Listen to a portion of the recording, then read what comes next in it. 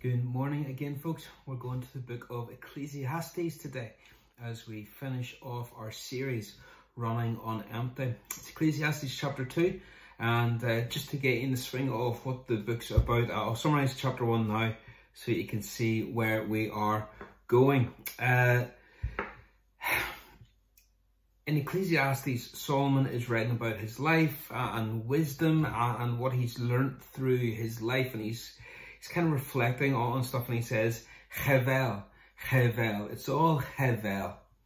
Now, a lot of Bibles will translate that word Hevel as meaningless. It's meaningless. It's empty. But actually, the word would be better translated as temporary, fleeting. He's saying that the world is like smoke, and it seems solid. It seems like when you can grab onto it, it just disappears in your hands. So yes, there is goodness and there is beauty and joy in the world, but it's almost impossible to really grab hold of because it's Hevel. It's not solid like you thought. And really, when you come to this chapter, you realize Solomon, for all his wisdom and for all his riches, he's running on empty. He says so. He says, look, my life is just Hevel. I'm running on fumes. Nothing's bringing him joy. Nothing's bringing him satisfaction. Nothing's bringing him happiness. There's no momentum in his life, and he feels like it's all just lacking direction. It's lacking meaning. Now, for most of us, whenever we start to feel like that, or maybe you do feel like that in lockdown, you run to one of four places. Number one, we tend to run to fix ourselves. There's a reason why the number one selling genre of books are self-help books. But the truth is that whether you lose the weight or gain that confidence, whatever it is that you hope to achieve, it's not going to last because you're not the answer to the question of satisfaction. So what happens is then when we can't find it within ourselves, we start to look for in others, and there's big money in this. Our culture loves this, and so what we do is we put our expectation to satisfy and fulfill onto our friendships or onto our spouse, or, Lord forgive us, our children. And we hope that if we find the one, they'll make us feel completely whole. Or if we push our kids and they succeed, then we're going to be satisfied. But it doesn't work. All we do is we crush the people around us under the weight of unfulfilled expectation. Seriously, folks, look at your spouse right now. I know you love them, but come on. They're not God. They're not going to be able to replace God, and making them try to replace God is going to crush them. They're not up to it, and it's really unfair. So we feel unhappy in the world. We try to fix ourselves. It doesn't work. We try to put it onto others, and it doesn't satisfy. So we run to a third place, and it kind of makes it a wee bit tricky because we run to stuff. We'd be happier in a bigger home if we ate better food, if we had nicer holidays. And so what we do is that we fill our lives up with brilliant stuff, and it is brilliant, but it doesn't last. It doesn't really satisfy. And I'll argue this. People who are not saved will enjoy those things less than a Christian will. I'll argue this all day long. The pleasure in a lot of the things that the world offers doesn't begin and end in those activities in themselves for a believer. So imagine someone taking their spouse for a walk. You have a nice romantic meal. You go home. You have an intimate evening. And then you enjoy that moment. And you have the memories of those moments. And that's what they are. But they're not enjoyed until they happen again. Or they're only enjoyed as memories. But for the Christian, those things aren't replacing God, but they point us to God. So long after that perfect evening, long after that perfect day, we're still praising God. We are still savoring the goodness of God in letting us experience those things, not just as memories, but we're enjoying it still in real time. So for a lot of people, that doesn't work in terms of satisfying them. So what they do is they run into religion. And I've said it before, and I'll say it again. I hate religion. And religious people are among the worst in the world. Because people who throw themselves into religion because nothing else has worked, so they think, well, if I clean up my life, if I earn a sense of being on good terms with God, then I can get rid of the feeling of guilt in my life. But the problem is that religion gets everything backwards. It's an outside to inside movement, which just doesn't work, because at the heart of it, religion says, if I can be good enough, if I can improve myself, just like we tried at the first point, then God owes me. He'll have to be nice to me. He'll have to let me into heaven. I've earned that right. But how good is good enough? Who decides whether good is good enough? You? God? Because God says that no one can be good enough. There's none righteous, no, not one. So there's 4 ways of trying to find satisfaction, and the bad news is that none of them work, or I should maybe say, none of them work for very long. And in Ecclesiastes, we find Solomon is doing this experiment for us that we need to pay attention to. He's going to do an experiment to prove what I've just said. So in chapter 1, Solomon, who's king of Israel, explains that he's going to use his wealth, he's going to use his power, he's going to use, that which is beyond anything that we could imagine. He's going to put it all on the line and pursue this idea of pleasure. And then he's going to get back to this and let us know if there's any real value in chasing after it. So in Ecclesiastes 2, first 3 verses, here's what he says. I said to myself, come on, let's try pleasure. Let's look for the good things in life. But I found that this too was meaningless, Havel. So I said, laughter's silly. What good does it do to seek after pleasure? Now, and after much thought, I decided to cheer myself with wine. And while still seeking wisdom, I clutched at foolishness. In this way, I tried to experience the only happiness most people find during their brief life in this world. I'm going to test pleasure. But to do it, I'm going all out. I'm going to use all my resources, all my time, all my energy, all my creativity to be as hedonistic as I can. And I can't, as much as I've studied this week, get my mind around just the epicness of the parties that Solomon started to throw. I mean, he went after it 7 days a week for an extended period of time, no holds barred fun. Now, no one's really sure how long he went for, but we know that it was an extended time of epic parties. Now, we've got to be careful here. Comparing ourselves to Solomon and think, well, Solomon didn't quite do it the way I would do it. And I'm saying, he's throwing parties. I know what you're saying, okay, so he partied. But did he party? Well, look, let me show you what I mean. If you go to 1 Kings 4, it tells us what he needed just for one party. And for what he needed for one of these parties, in verse 22 of 1 Kings 4, he says, the daily food requirements for Solomon's palace were 150 bushels of choice flour, which is 220 litres for those who use metric. And there was 10 oxen from the fattening pens, 20 pasture-fed cattle, 100 cheaper goats, as well as deer, gazelles, roe deer, and choice poultry. That is some barbecue menu. That is some buffet. So here you've got Solomon here throwing a feast that can feed, according to every commentary that I've looked at, somewhere between 15 and 20,000 people. That is a party. Okay, so that meal that you booked for 12 people or so, that's not going to impress Solomon. And he would just laugh at it. He would just say, give me a break here. That's not a party. He threw these epic series of parties night after night after night after night after night after night. And eventually he realizes, this is boring. It's Havel. It's repetitive. So he moves on from there, and so he's saying, okay, look, I've got to make something of my life. I'm doing all this partying, I'm doing all this eating of great food and drinking wine and being everybody's mate. I need to make something of myself. And so he moves on. And look, this isn't an accident the way this flows. You're going to see life stages here. Trust me, you're going to see the life stages of how Solomon starts to unpack the pursuit of happiness.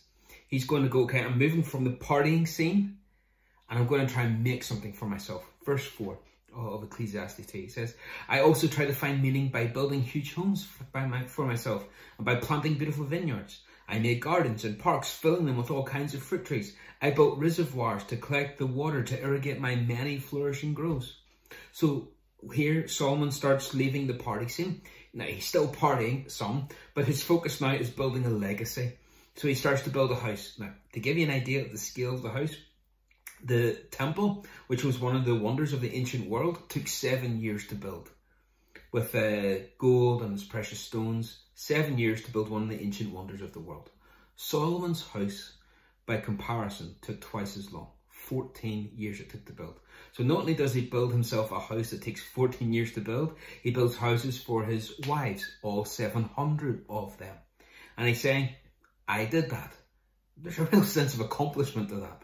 And there's also something that happens to your soul when you work all day and you build something and you accomplish something. There's something brilliant about a good, hard day's work coming in afterwards and going, I accomplished something.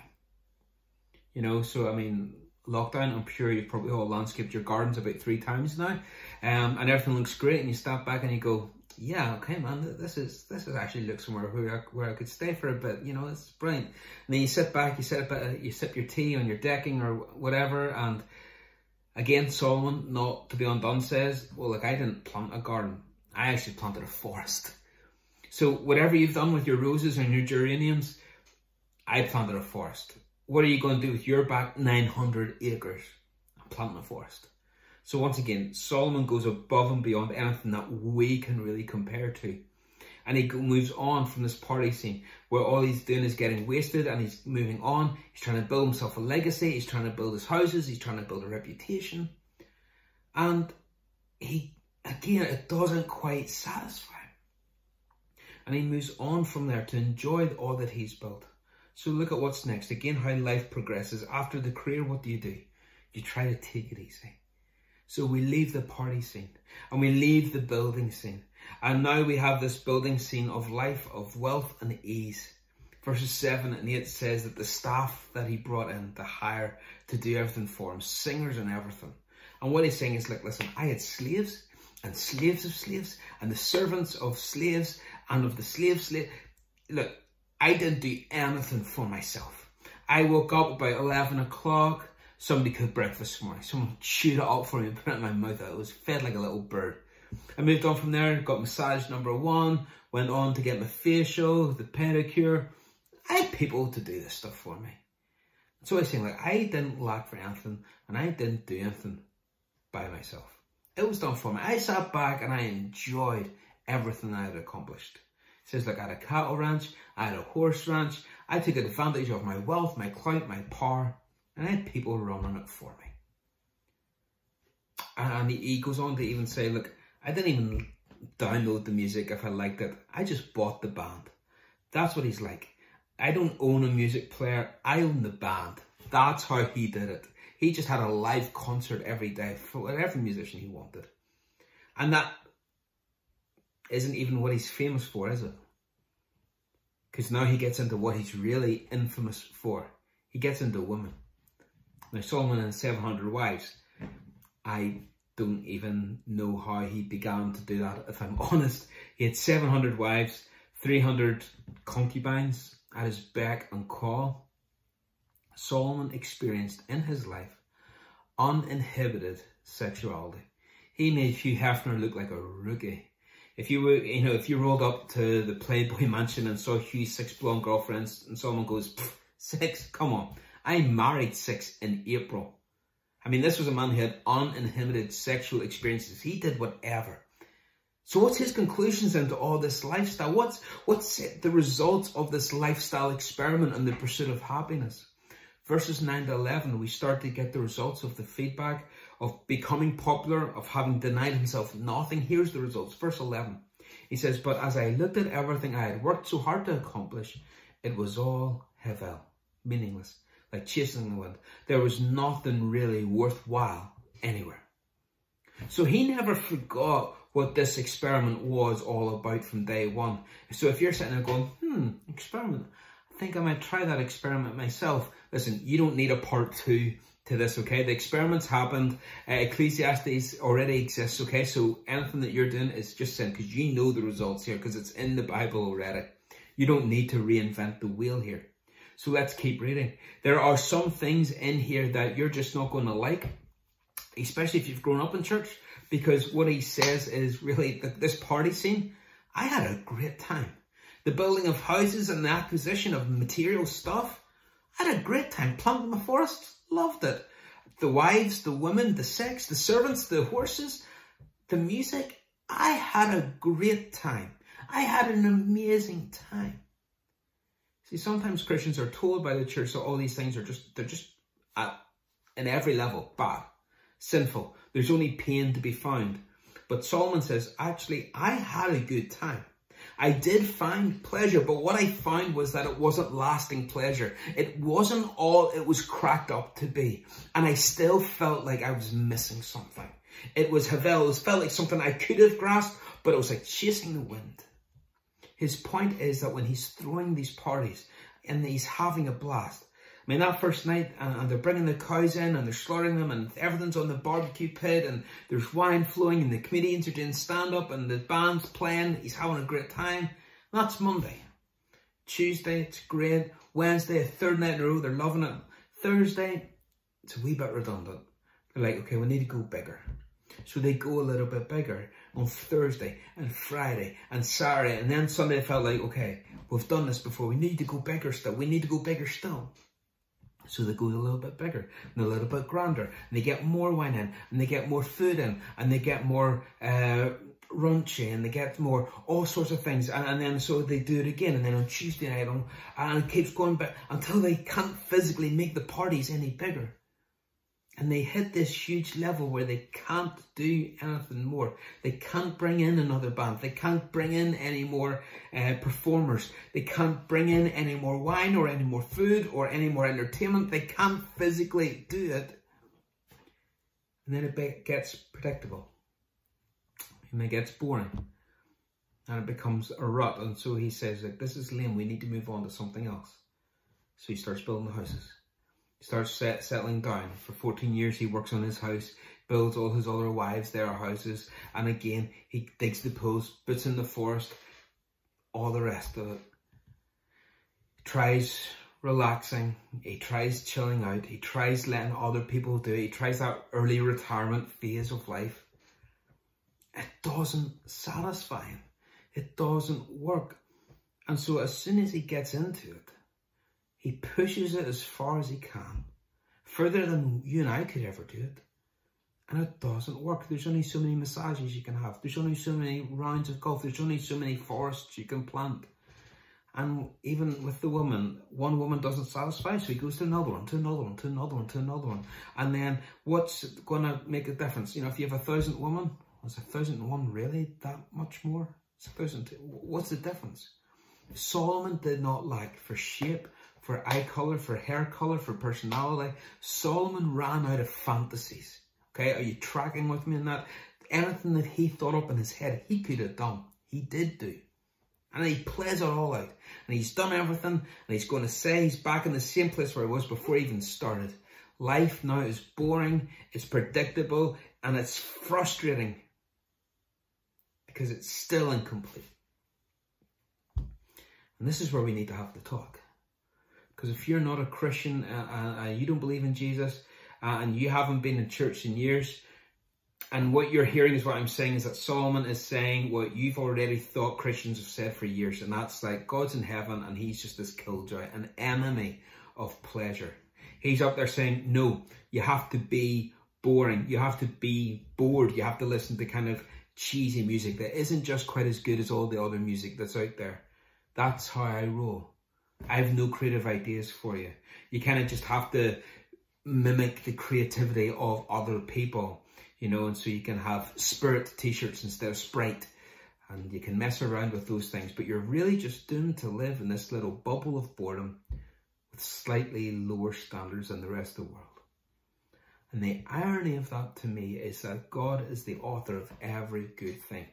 It was like his idea.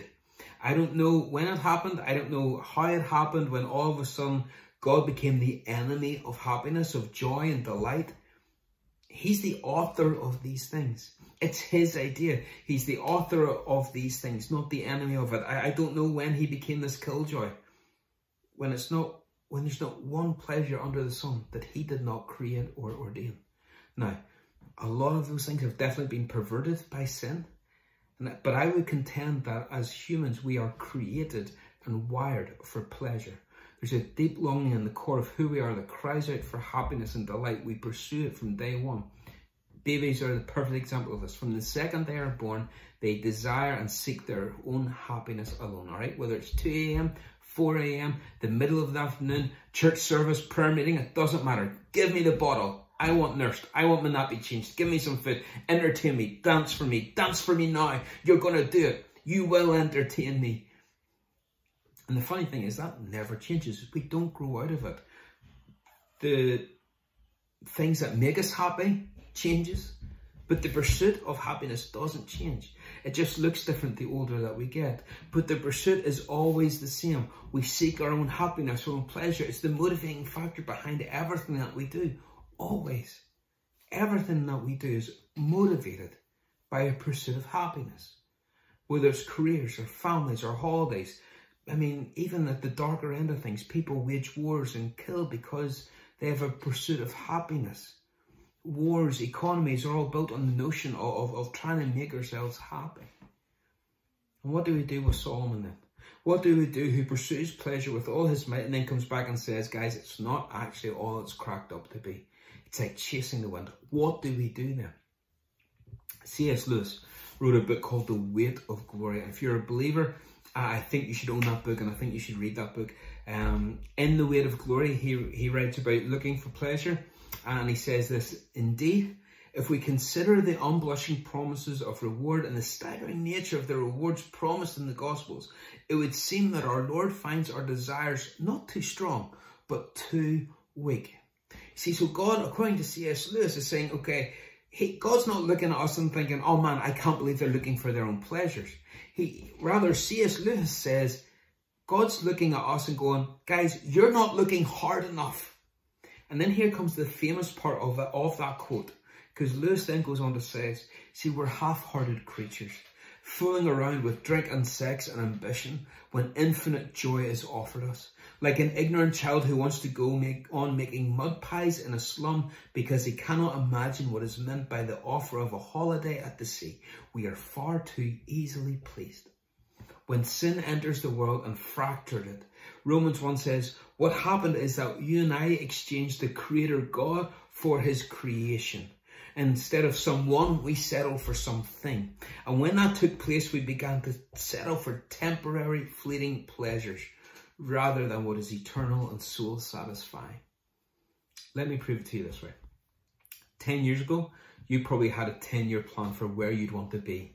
You set out a plan for the 2010s and you decide what you're going to accomplish, okay? So maybe you're going to finish school, maybe it was about getting married, maybe it was about having kids, or whatever it happened to be. You had all these plans set out.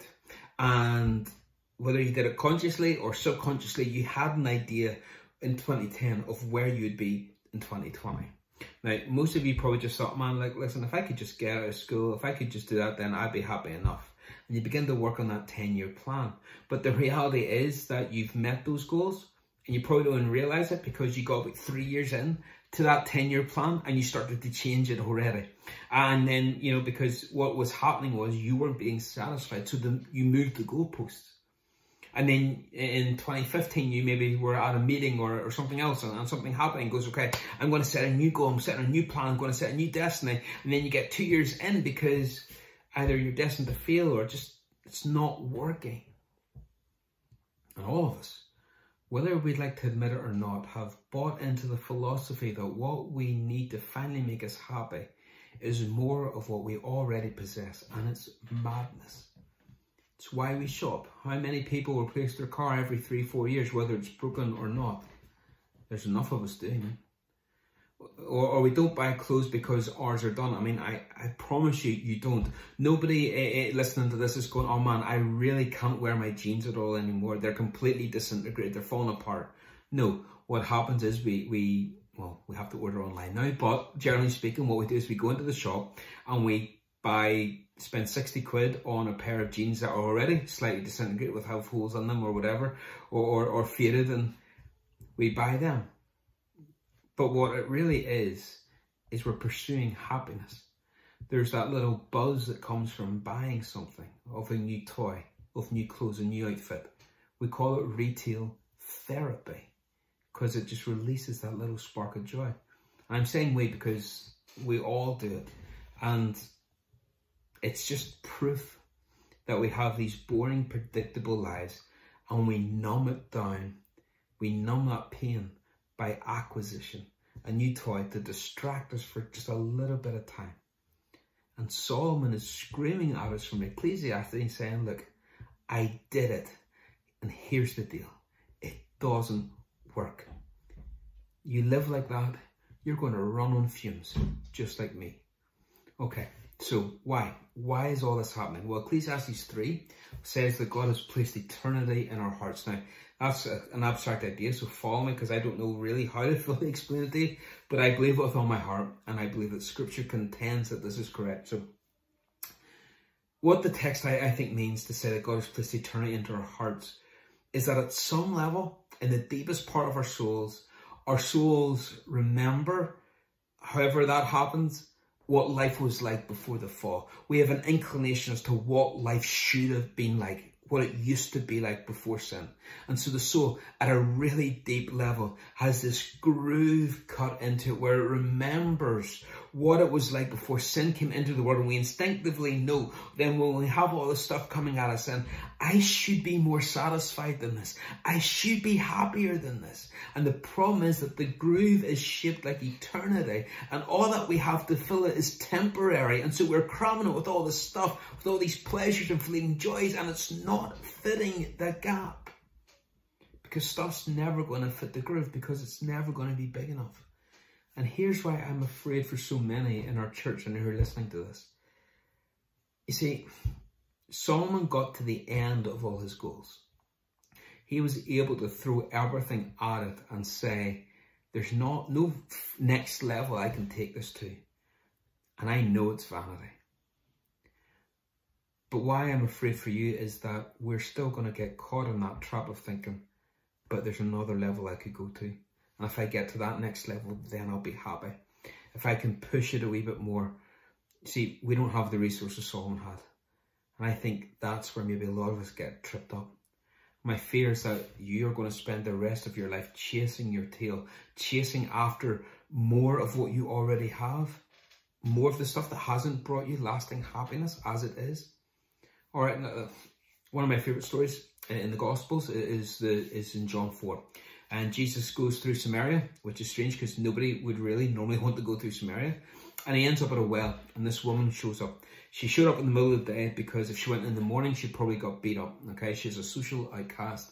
And she shows up in the middle of the day, and Jesus says, look, get me a drink of water. Scoops up the water, and she's kind of freaked out that this guy from Israel's talking to her, hands him the water, and he takes a drink, and he starts talking to her about water. He says, you know, I'm going to drink this, but I'm going to get thirsty again. She goes, well, do you want another drink then? I was like, no.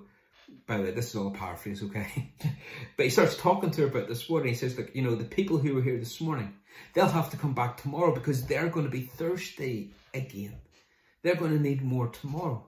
He says, but I can give you a water that isn't going to make you thirsty again. I'm offering you something that will bring you, that's going to quench your thirst forever. And she just misses it. Okay, she's like, you know, if you remember the story, she's like, look, you don't even have a cup, you know. You asked me for a drink here, and you're telling me you've had this special water this whole time? But what Jesus was saying to her was, look, I'm eternal. I fill that groove. So all these men that have taken advantage of you over the years, all the people that belittle you, all the women that look down their noses at you, you've ended up with this broken life and you feel worthless and you've got shame and you've got guilt. But that can be over because I can fill that groove. I can fill eternity. I've always been. I will always be. I'm eternal. I and I alone can fill the groove. Come to me and you will never be thirsty again. Isaiah, if he was here, he would say, well, how long do I have to keep asking you? All right, this is what he says in Isaiah 55. How long are you going to buy bread that doesn't satisfy? How long are you going to drink wine that doesn't make you thirsty or that makes you more thirsty? How long are you going to keep doing the same things over and over and over and over and over and over again until you finally figure out that it doesn't satisfy? And then he goes with this invitation, the same invitation that echoes from the woman at the well. Come, buy from me. Come, eat my bread. Come, drink my wine. Come, sit at my table, partake of the richest of fare. Come and be filled.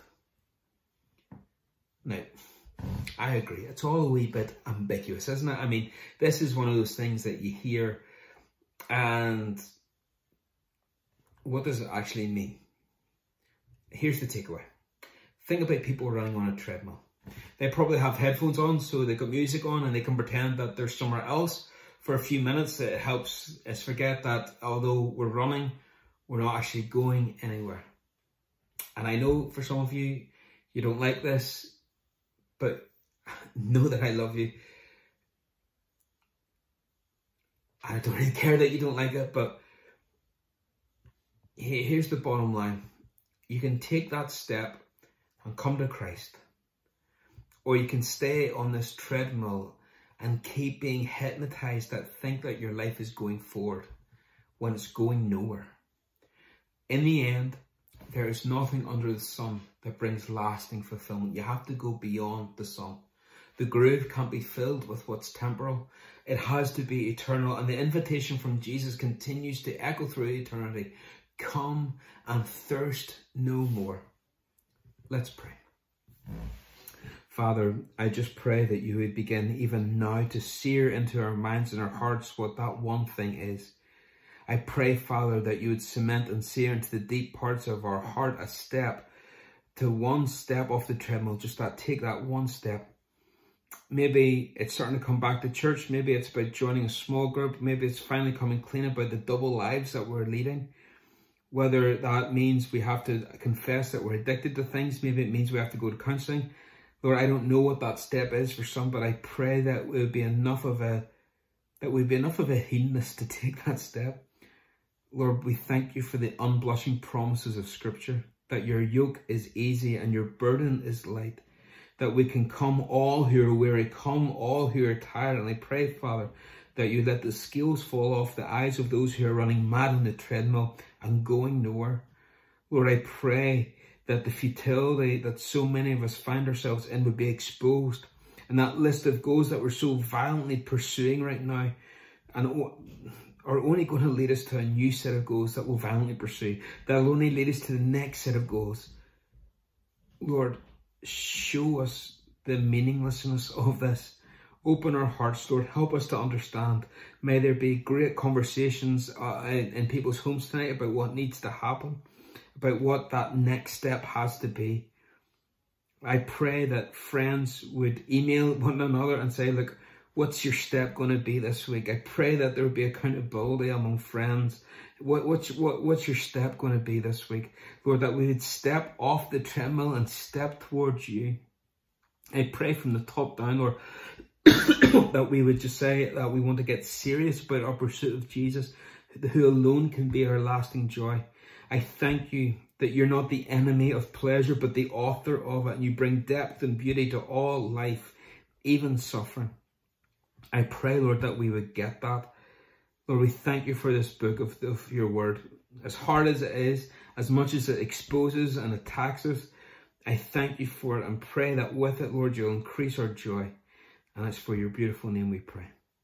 Amen.